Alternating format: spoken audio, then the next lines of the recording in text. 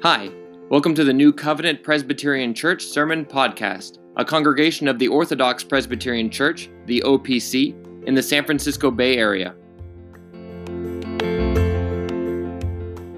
Amen. Brothers and sisters, if you would, please open your Bibles to Deuteronomy chapter 19.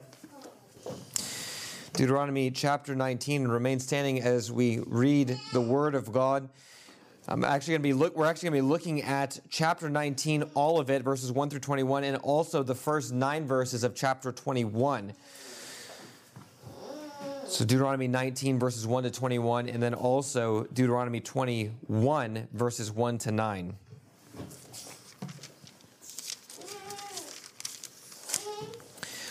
Please give your attention now to the reading of God's holy word.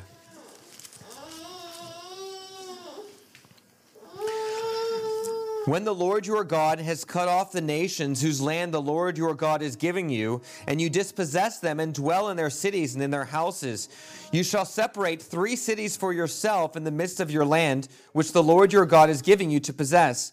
You shall prepare roads for yourself, and divide into 3 parts the territory of your land, which the Lord your God is giving you to inherit, that any manslayer may flee there. And this is the case of the manslayer who flees there, that he may live. Whoever kills his neighbor unintentionally, not having hated him in the past, as when a man goes to the woods with his neighbor to cut timber, and his hand swings a stroke with the axe to cut down the tree, and the head slips from the handle and strikes his neighbor so that he dies, he shall flee to one of these cities and live, lest the avenger of blood, while his anger is hot, pursue the manslayer and overtake him, because the way is long, and kill him, though he was not deserving of death, since he had not hated the victim in time past. Therefore I command you, saying, you shall separate 3 cities for yourself.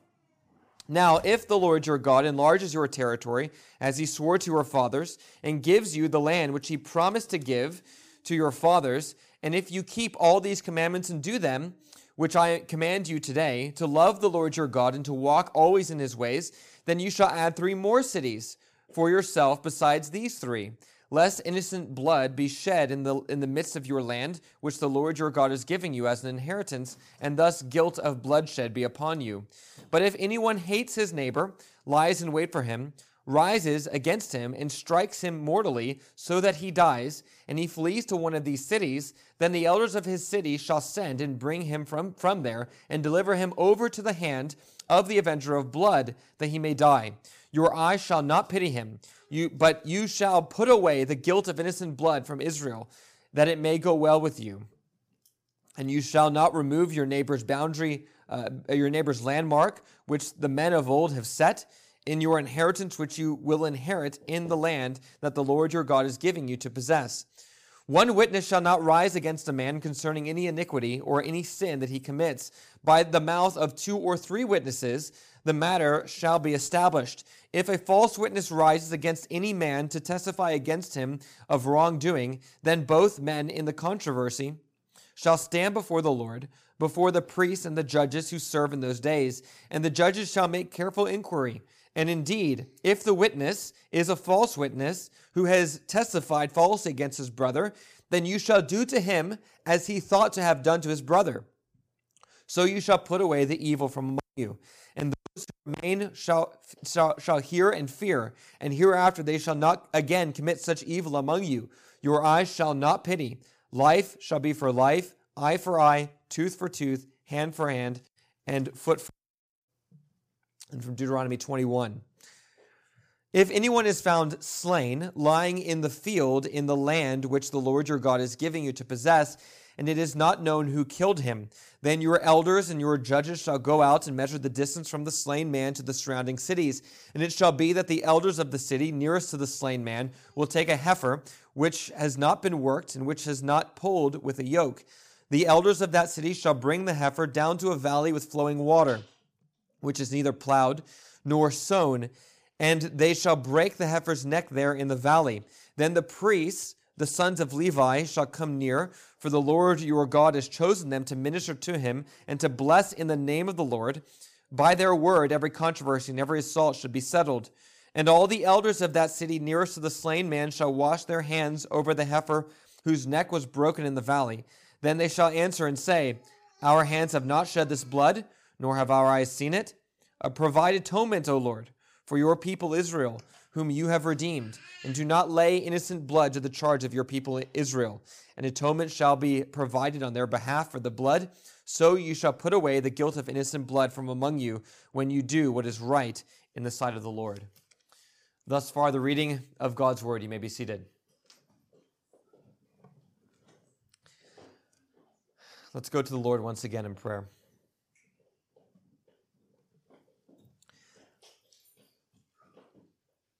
Father, as we now come to your law and this section of the book of Deuteronomy that specifically deals more minutely with laws that relate to the way in which we are to treat one another, as we enter into the second table of the law more formally, having even begun it with the end of Deuteronomy 16.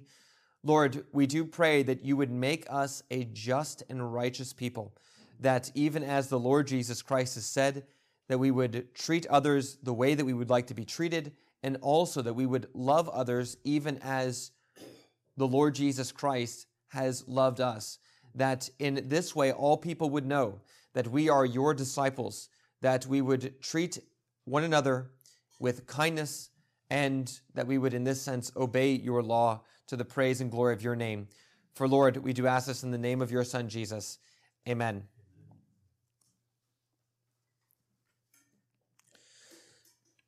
So here we have, with the beginning of Deuteronomy 19, Moses' exposition of the sixth commandment. We are now dealing with laws regarding the taking of life and what is just and what is unjust. And one important question to ask as we begin this: is all taking of life equal?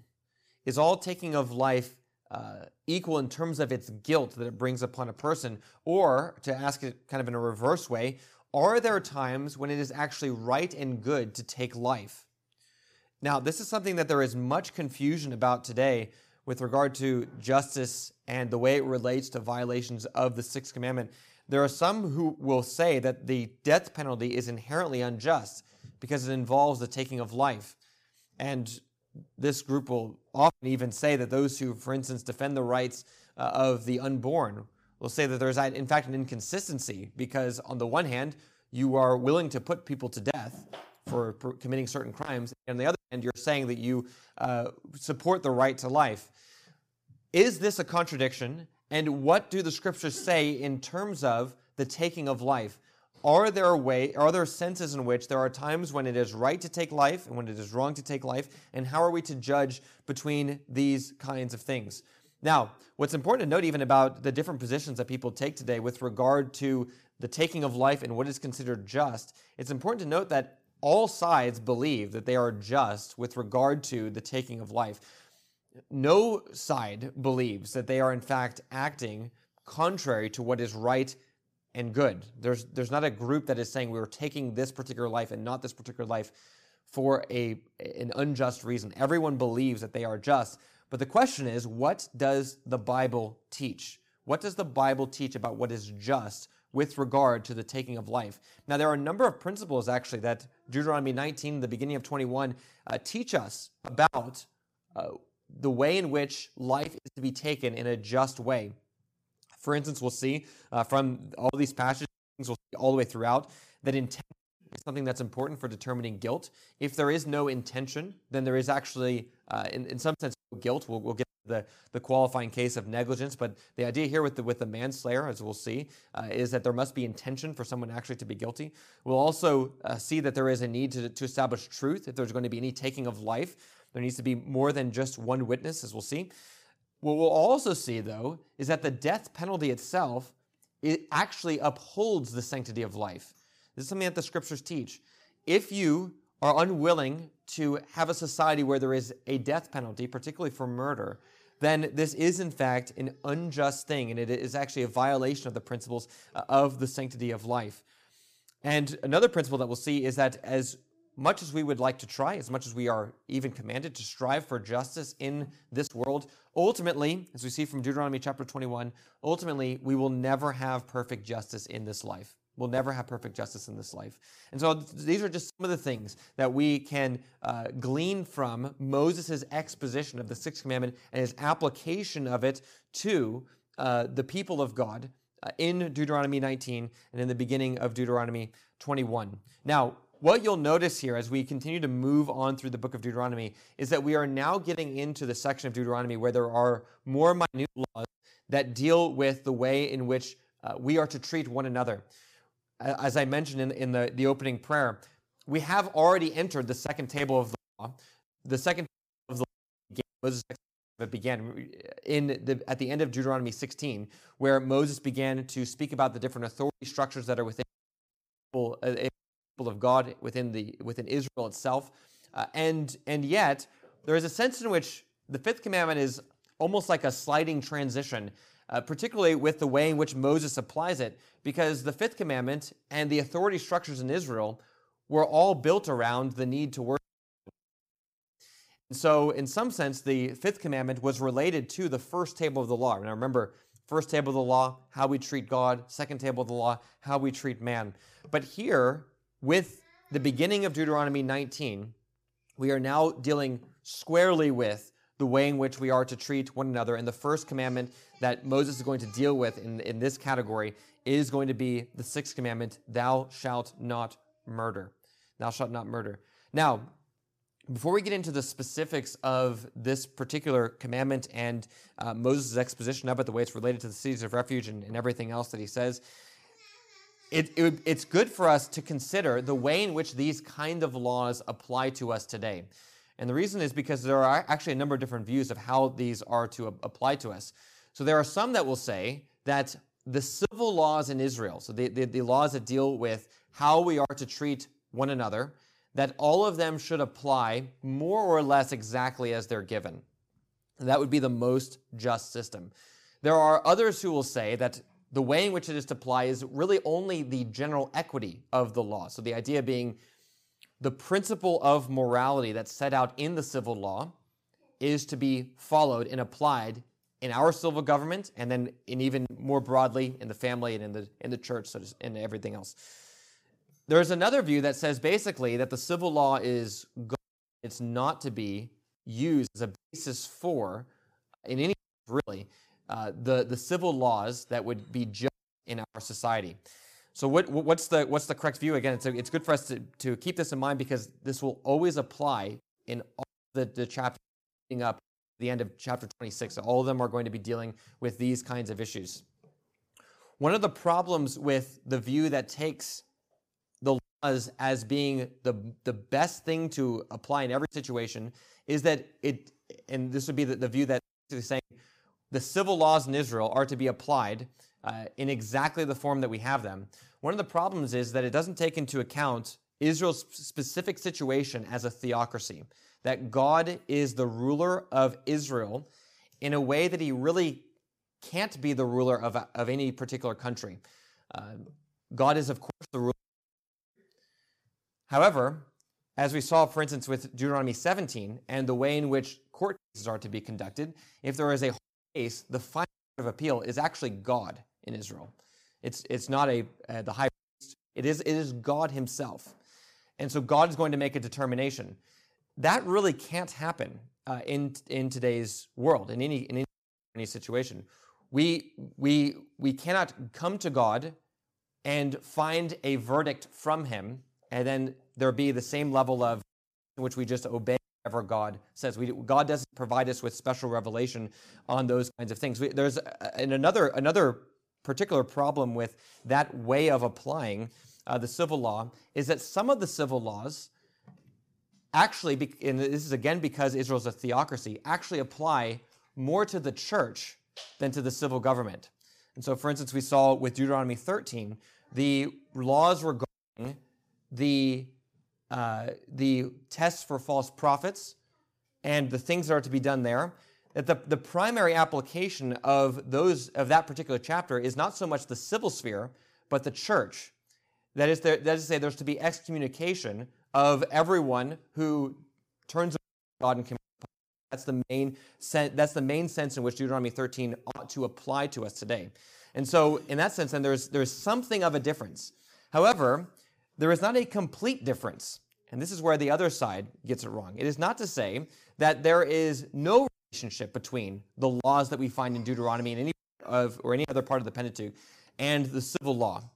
And this is because, as we've seen with the structure of Deuteronomy, all the civil laws are built on the Ten Commandments.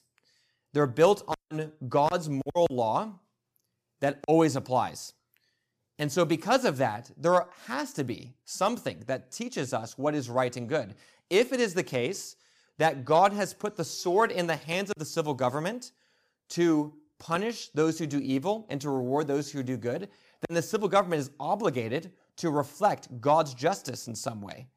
And if this is the case, then you have to see where in the scripture that teach us what that justice is. The answer would, of course, be the Ten Commandments. This is where God shows us what is just and what is not just.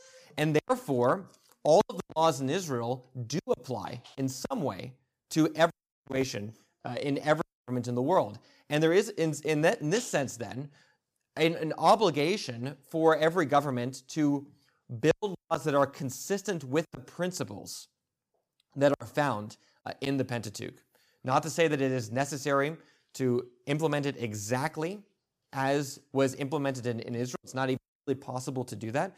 However, there are principles with regard to what is considered murder, for instance, as we'll see here, that in this sense must apply. And a righteous and just society will be a society whose laws actually reflect, in some ways, the principles that Moses lays out with regard to the Sixth Commandment. And so we'll see this happen again and again as we move through of Deuteronomy, particularly from this point, Deuteronomy 19, all the way through Deuteronomy 26. So with that, more into the passage, we're going to just look at this passage under its various headings. There are really four main sections, with the second one really being just one verse.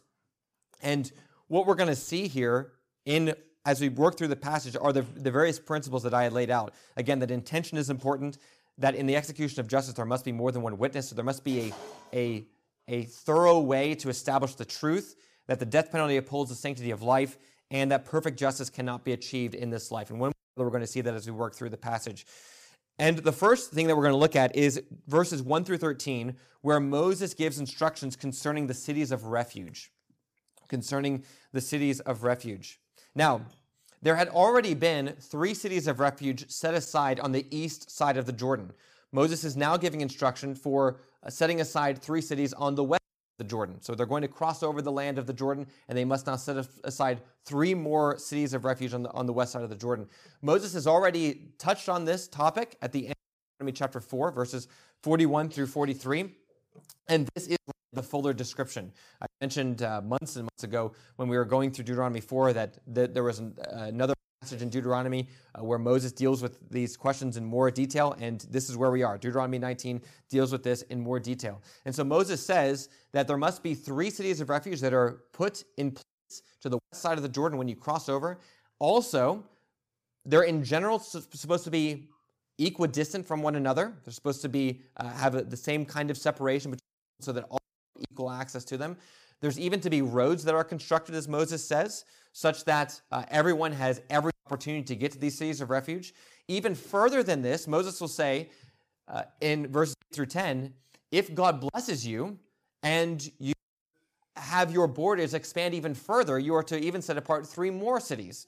So the idea is that there are to be always more cities of refuge as the people of God grow, as the territory and land grows. And even this provision was actually said. There was never a time when Israel grew to the point that they actually had to set aside these other 3 cities. And this was, of course, because Moses gives us the condition in verses 8 and 9 that the people of God must be faithful in order for this to happen.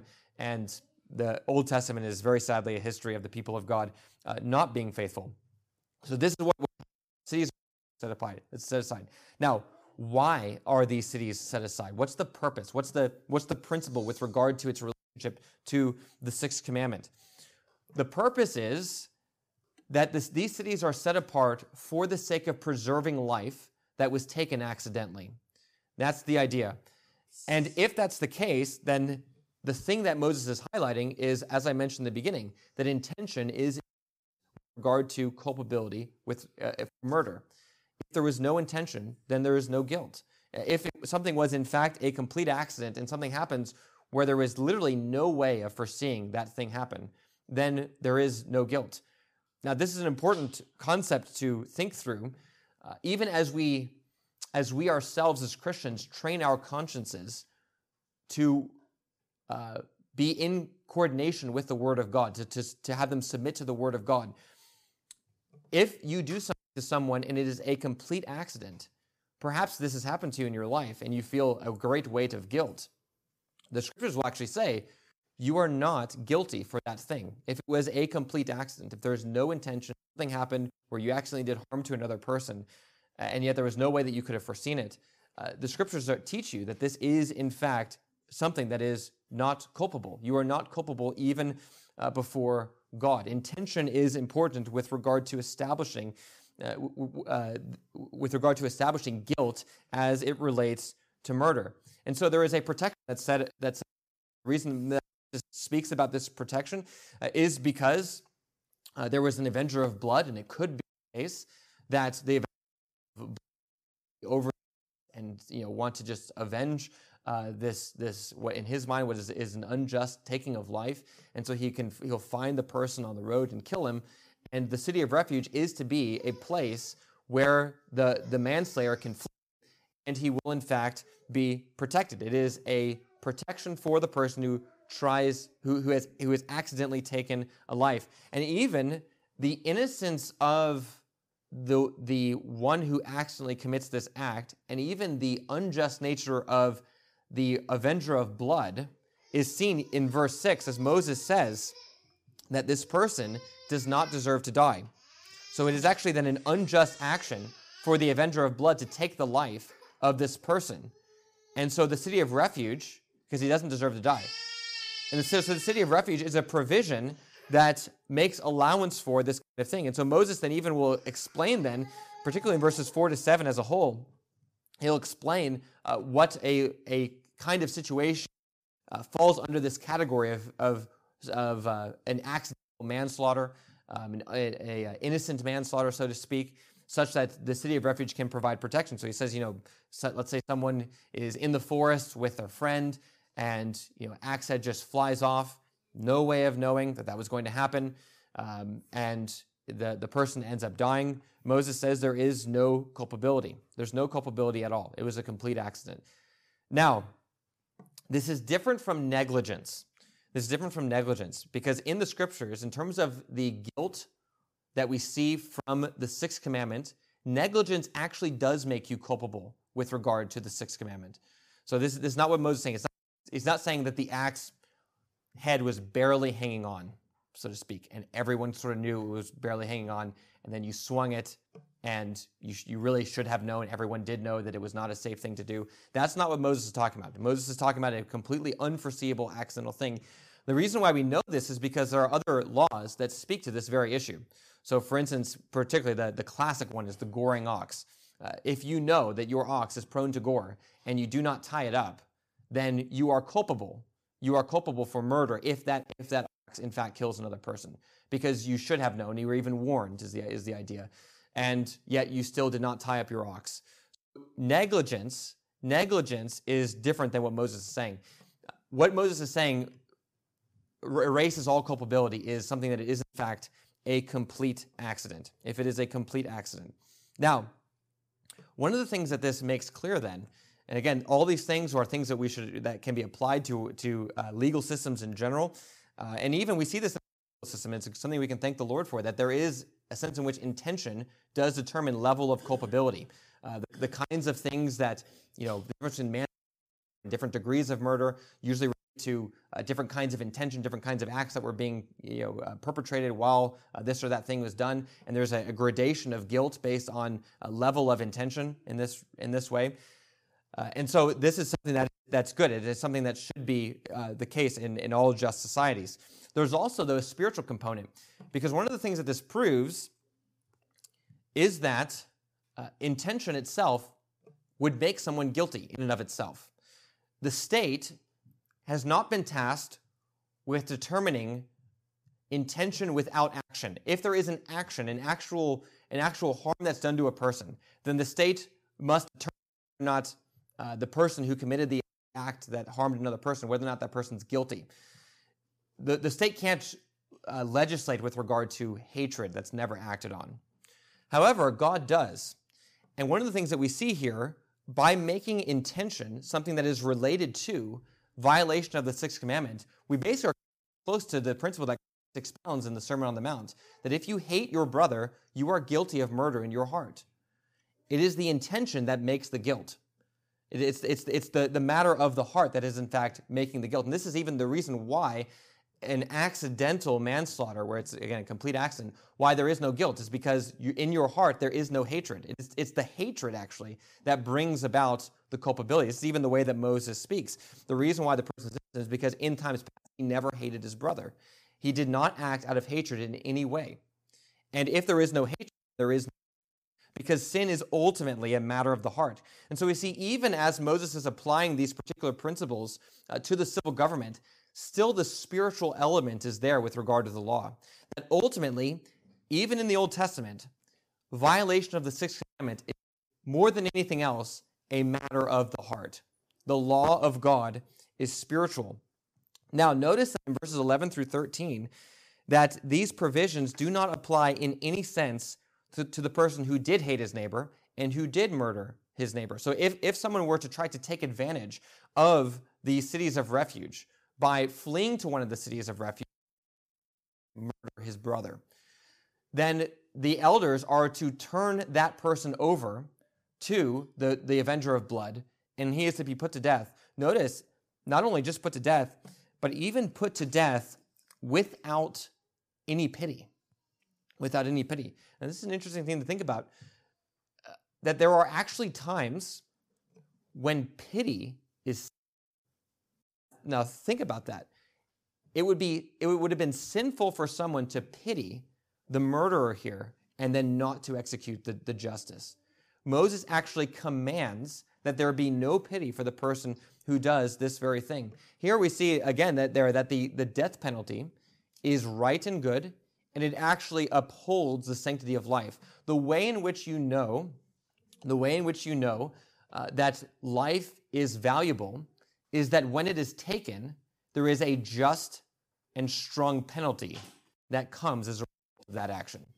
That is what shows that the value of life is in fact being preserved, and that's the point here. So in the first instance, with the person who accidentally kills somebody, where there's no intention, there is no. And yet, in some ways, the same outward action could occur. And yet, because there is no intention, because there is intention in the second, the guilt is actually vastly different. It's vastly different. If there is an intention to kill somebody, then that person is actually liable to death itself, and is to be even put to death without any pity at all. And so, the cities of refuge, as an institution in the land of Israel, was to display justice with regard to the violation of the sixth commandment. And it's to show forth these very principles. There is to be some kind of provision. There's always to be provision for accidents taking place. There's to be some protection against revenge when there are accidents that happen. And yet also, those protections are in no way to benefit those who are actually guilty. That is the principle of the sixth commandment as Moses so expounds it. So intention is important, and we see as well that the death penalty is in fact a good thing. Now, very interestingly, verse 14 comes sort of right in the middle of this discussion. If you were to read from verse 13 to verse 15, it would very logically flow. There is this single verse about moving neighbors' landmarks that Moses has stuck in right in the middle of this discussion almost, and it can be tricky to think about why this was done. It's very interesting. I think there is enough in Deuteronomy, hopefully you've seen it as we've been going through, to show that Moses is structuring his discussion of these various laws by the Ten Commandments. And so I think by inserting this verse here, there is a sense in which it connects to the idea of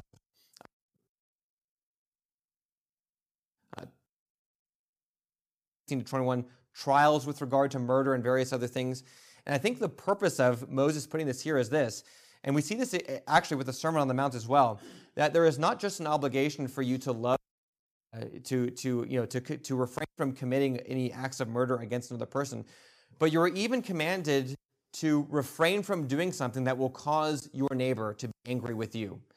And you are to refrain from doing something that may indirectly affect the life of your neighbor. If you, in some sense, steal from your neighbor his ability to live, which is what land was in ancient Israel, it was your ability to live. If you steal from somebody that, and therefore are in some sense preventing someone's ability to, have the things that they need in this life, that they may then cause strife that will cause conflict, that itself is a violation of the sixth commandment. That's, I think, the principle that Moses is expounding. We saw something very similar in Matthew chapter 5 with Jesus' exposition of the sixth commandment in his teaching about the way in which hatred relates to murder. It's not just that you are to refrain from hating. That's, of course, what he says at the beginning. But he also says that if someone has something against you, as in you have done something to somebody else, and you have caused them to hate you, you are also to go and be reconciled with another person. So here the idea is, I think, similar. You are not to do something that is going to cause a conflict whereby someone may hate you. You are not to do it. That is a violation of the sixth commandment. And so that's what Moses says very briefly in verse 14. Verses 15 through 21 deal with trials, justice and trials. And the way this relates, particularly 1 through 13, is this. There are two different kinds of examples that Moses given in verses 1 to 13. There is someone who accidentally kills somebody, and there is somebody who intentionally kills somebody. Now, the next logical question to ask or to answer is, how do we know which is which? How do we know which person has accidentally killed somebody or which person has done it on purpose? And this is, of course, a problem. Somebody comes and flees to a city of refuge, and if he's guilty of murder, then he is to be turned over to the avenger of blood and put to death. If, however, he's not guilty of murder, then he is to be given protection by the elders of the city. He's allowed to stay there, and they're to protect him. They're never to hand him over to the avenger of blood. So they're to provide him for protection. The question is, how do you know?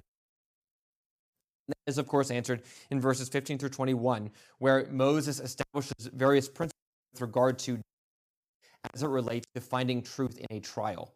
Justice as it relates to finding truth in a trial. And there's really two principles here that Moses addresses, and that is that there must be more than one witness to establish the truth of anything. We've seen that with 17 as well.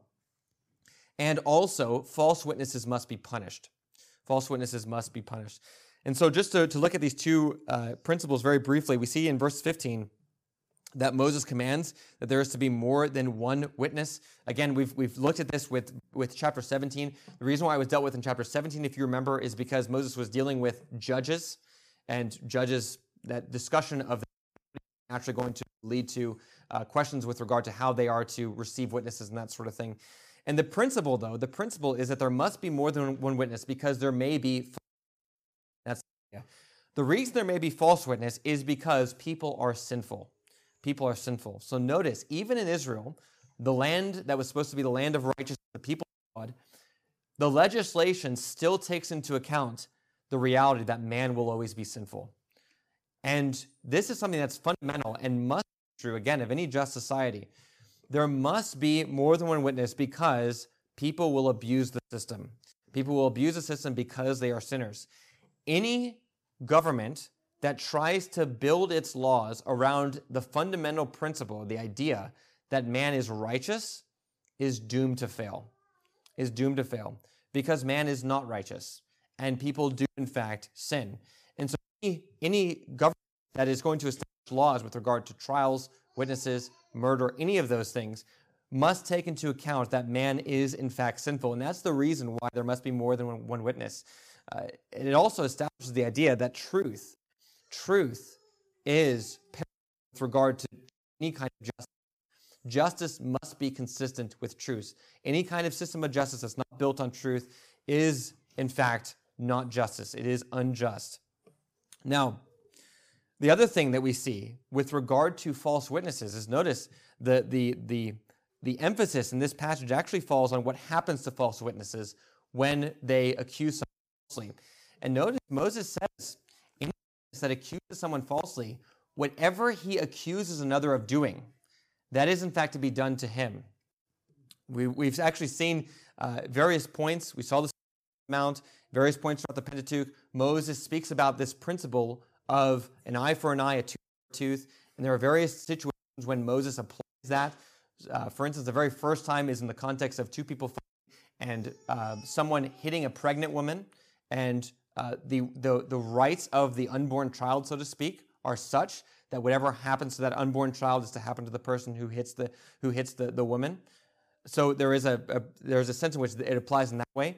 But notice Moses applies the same principle here to trials and to unjust accusations, to accusations. If you accuse someone of doing something that is wrong and it is false, and you know it's false, then when that is discovered, that same thing is in fact to happen to you. Now this brings in, brothers and sisters, the great importance, as I mentioned, of truth in justice, but truth in general. That in some sense it's equally as severe as murder. If you were to accuse someone falsely of murder, you are culpable for murder, even though you didn't actually kill anybody. Because of this very principle. There is a demand for truth. Whatever you do to somebody, that must be done to you. The technical term for this is lex talionis. But not only what you do to another person, but also what you falsely accuse somebody of doing. That, whatever you accuse them of doing, that also is to be done to you in a just society.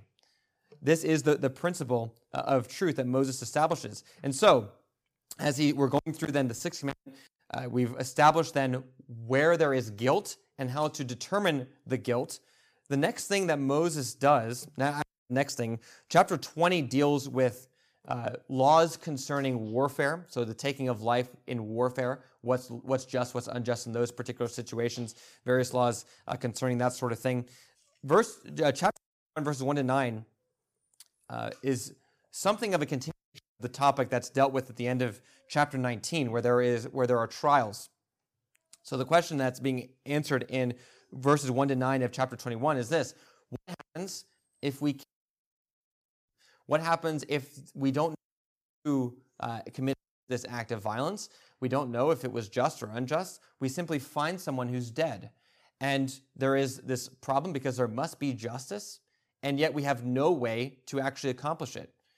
Now, notice here, too, that even in Israel, where there is a theocracy, where there is a sense in which there are in some cases, there's an expectation that God will reveal his will with regard to who is guilty and who's not guilty in some circumstances, that Moses is indicating that that's not an absolute thing, that there actually will be some cases where God will in some sense leave a mystery, and there will be no ability for the people of God to perfectly execute justice in this life. And the question then is, what do you do? What do you do when there is something unjust that happens and there is a taking of life, and yet there is no way, in fact, to resolve it? And basically, the answer that Moses gives is you are to entrust yourself to God. You are to entrust yourself to God. Now, this takes a particularly Old Testament form where Moses says, the elders of the city are to come along with they are to slaughter an animal. And this is probably something different than a formal sacrifice that had to be done in the central sanctuary. But here the idea is that the killing of the animal is still in some way to cleanse the land from the blood guilt that's associated with the shedding of blood. If you remember, even Moses has said in other places the reason why the people of God are able to come into the land, why he's going to give the land, is because of all the blood that's in the land. The idea that the shedding of innocent blood defiles the land. And if you defile the land, then the land will kick you out, so to speak. That's the way in which Moses speaks. And so the land was kicking the king out. God was going to discipline them because of the way in which they had acted, their unjust acts. And so here, though, Moses is speaking about what to do when we can't figure out what happened, and yet we do not want there to be this blood guilt with regard to this land, and so this slaughtering of this animal is in some ways to make atonement for that particular situation. Now, this is an overview of Moses, of the Sixth Commandment in general terms as it relates to the city of refuge, trials, and what to do when you can't come to a verdict in the trial, or there's really even no way of knowing even who may have been guilty to even acquit somebody. In light of this, what are you to do? What are the general principles that you are to apply? Well, as I mentioned, this applies to the civil government, but it applies even more broadly to every area of life. And so, first, if you were to apply this to families, particularly to fathers, remember that intention is important in the guilt of your children. That if they do something accidental, and it's really a complete accident, they're not really. There could be negligence, and that needs to be dealt with. Children are often negligent. But nevertheless, there needs to be for somebody, a child in a family who does something accidentally. And it's really the father's duty to uphold this idea of justice. That if someone by complete accident does something, and children they're negligent, but they also do things with that accidentally all the time, that doing things accidentally is in fact not a violation of the Sixth Commandment or any of the other commandments. Also, that you need to remember that you must be diligent in establishing the truth. That you need to be able to know whether or not you did something right or wrong before you issue a particular punishment. And this needs to be established in ways where you can reasonably say, I know. Any kind of implementation of justice that's not based on truth is actually a perversion of justice. And you are to remember as well that just as in Deuteronomy 21, so too in the family, you will not always be able to implement justice perfectly in the family. It's never going to be possible. Now, it's probably, in some ways, it may be even fairly common in the family, but we are to strive to do the best we can, and we're to leave the rest to the Lord. That is the ways in which we can apply all these principles to the family. Second, if we look at the way in which this applies to civil government, all these principles are to apply such that these kinds of principles ought to inform the way you vote. Whatever in publicly, you are to apply the principles of God and according to the Bible to the civil sphere. And so if it's simply voting, then you vote according to the principles of the Scriptures. Or if you have more authority, if you are involved in government in some other way, you are to make use of that power such that you are carrying out the mandate for the government as it's given in Romans 13 to punish the guilty and to reward the righteous. Third, all these things are to be maintained. All these principles are to be maintained in the church as well. That there is to be provision for people who do things accidentally, protect made things. There is to be a rigorous attempt to establish the truth, and there is to be a giving over of things to God when all of these things are impossible. The idea is that we as Christians must implement justice in life as it reflects God's justice as it's been revealed in the Lord Jesus Christ. We are to be just and righteous people, and our obedience to the Sixth Commandment is to apply this broadly to all areas and aspects of society, all areas and aspects of life itself. But one last word with regard to the way in which this relates particularly to the lack of our ability to implement perfect justice in this world. One of the things that this leads us to do is to expect and wait with great anticipation the return of the Lord Jesus Christ. Because one of the things that is said of the Lord Jesus Christ is that when he comes as the King, he establishes justice on the earth. That he will judge the world with perfect righteousness. If you think of even the first servant song, as they call it, in Isaiah 42, this is what's promised, that he will bring forth justice to the nations, the prophecy of the coming of the Lord Jesus Christ. And so it may be, brothers and sisters, that you experience some kind of suffering, hurt that comes from another person.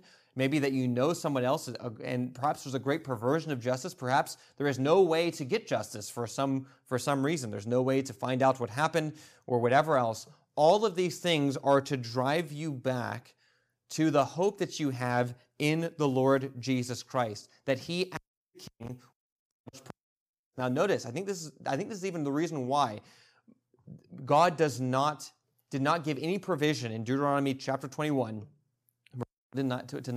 for this kinds of murders. That in some sense there is no recourse that the Israelites had for the establishment of justice in this way. And the reason for that is because it is always to be dependent upon the coming of the Messiah. That the children of Israel were to learn that there really can be no perfect justice until the coming of Christ. And when Christ comes, all justice is dependent upon him ultimately. And he is the one who will judge, as it says in Romans chapter 2, even the secrets of men according to the will of God. He will judge even the secrets of men. And so this is something that we are to look forward to in the ways in which even a passage like this points forward to the coming of the Lord Jesus Christ. That Christ is the perfect example of justice. And we, as those who have been justified in him by faith, we are the ones who look forward with great anticipation to the day when we will be perfectly vindicated in the sight of all, and every wrong done will be perfectly repaid, and God will establish perfect justice in the Lord Jesus Christ. All of these things point forward to the Lord Jesus Christ in this way. And all of this that we see with regard to Moses' exposition of the Sixth Commandment shows the sanctity of life. Not all taking of life. Sometimes there needs to be a taking of life to uphold the sanctity of life. And many times the taking of life is in fact a violation of the Sixth Commandment. In every situation, we must look to establish the truth and be those who reflect the justice of the Lord Jesus Christ. And even brothers and sisters, as we think about this, that truth and justice are established perfectly when the Lord Jesus Christ returns. So too, we are told in the New Testament that we ourselves will reign with the Lord Jesus Christ. And if that's the case, then it must be us. It must be us who establish justice in the world. As those who are committed to reigning with the Lord Jesus Christ, who will bring forth justice to the nations as the King, so too we are to be a reflection and a positive force for the forwarding of justice in this world. May it be that God would grant us the grace as a church, as individuals, as people, as families, to maintain truth and justice as we await the perfection of it when the Lord Jesus Christ returns. Let's pray.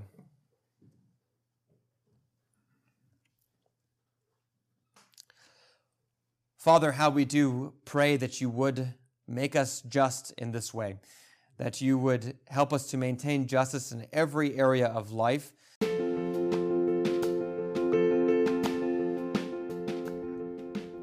Thanks for listening.